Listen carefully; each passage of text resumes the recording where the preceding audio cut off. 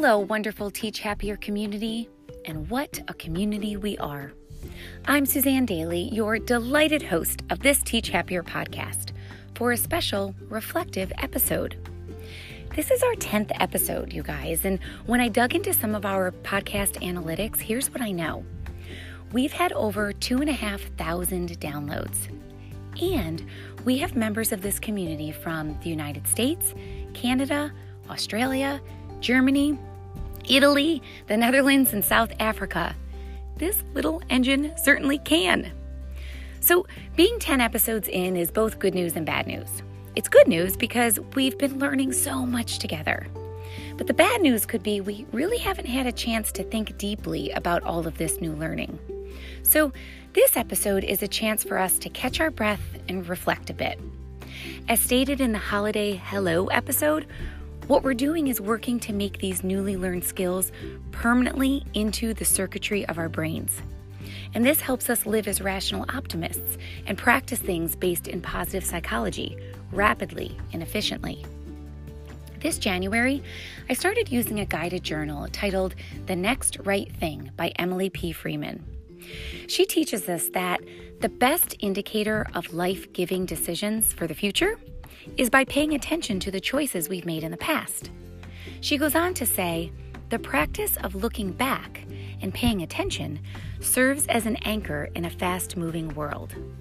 So let's slow down a little bit and think about what we've learned in the past 2 months.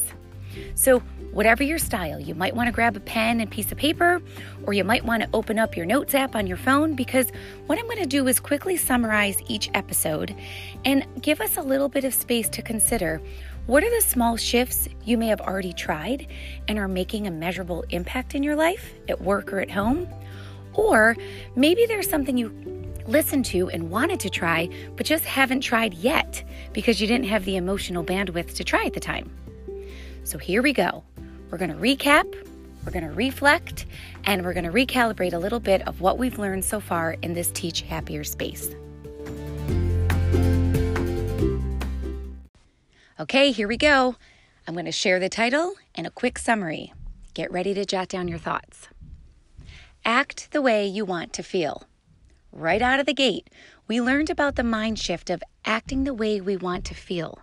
So when feeling tired, frustrated, or impatient, this is a small shift to try and act how we would want to feel, energetically or patiently. Then we move to even if. Guys, this is an episode I keep hearing about. This was the shift from moving from what if to even if. This allows us to understand what we could impact by our actions when our thoughts become heavy and consuming. Here comes another crowd favorite. Do less better. Here's where we made the parallel to exercise, right? Do less exercises in the proper form rather than pushing yourself to do more in the wrong form. If you do the latter, you'll get hurt. So as fully formed adults, we get to decide what stays on our plate and, more importantly, what comes off. This is the episode where I shared how my husband and I decided if something didn't directly add to the peace, wellness, or happiness as individuals or as a family unit, it was okay to come off the plate. It was okay to do less better. Now I'm going to combine 2 episodes. I want to combine Find Your Keys, Find Your Happiness with December is the New August. So we thought about when we lose our keys, we retrace our steps to find them. Sometimes we have to retrace our steps to find what makes us happy. So we jotted down the list of 10 things that really make us happy and wanted to prioritize some time and space to actually do those things.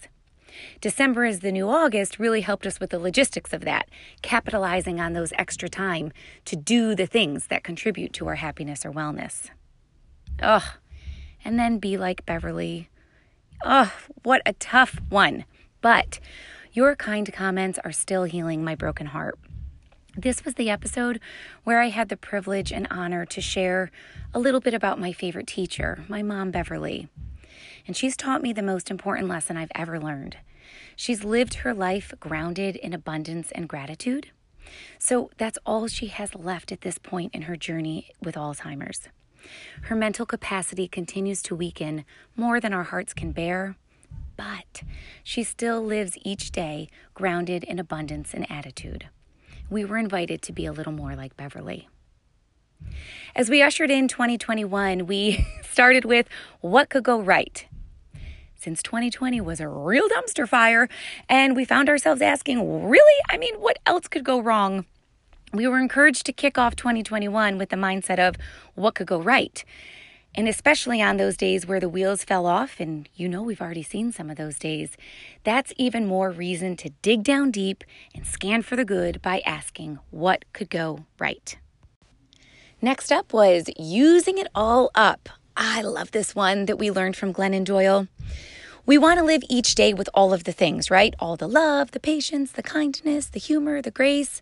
So this shift encourages us that on those days when it's really hard to access all that, we dig down deep and say, have I really used it all up today? Can I muster up a little more creativity, humor, or patience? Because almost always when we ask ourselves that, the answer is yes. And remember, the best news is every day we get a whole new batch of all of those things. And then it was time to just say no. Another crowd favorite. Here we talked about the art of saying no and stopping there. Or not saying yes to something and then getting all jazzed up with worry of how we were going to get out of that thing. Somehow just saying no and stopping there, although initially comfortable, can be so freeing. And that brings us to last week, where we talked about winning the day. This is where we're reminded that we don't have to loudly carpe diem or crush it based on someone else's ideas and perceptions, but rather we can quietly decide how we define success as we move throughout our day, whether that's being sure the family's together for dinner or just feeling prepared for our next day at school. Does it feel a little weird breaking the pattern and not having an official invitation for this week? Okay, here it is, and you get to choose. Either revisit one of these small shifts that we've learned and see if it makes a positive impact at work or at home. Or choose one of these practices to share with your students. We have such an opportunity by teaching them the power of being a rational optimist in their formative years. Can you even imagine how great it would have been if we could have learned this stuff in school when we were students? If you do decide to share some of this with your students, we'd love to hear ideas and strategies either on our Teach Happier Facebook page or on Twitter.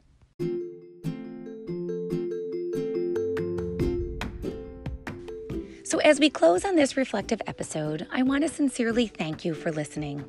Thank you for sharing the episodes with people you love. Thank you for subscribing and reviewing.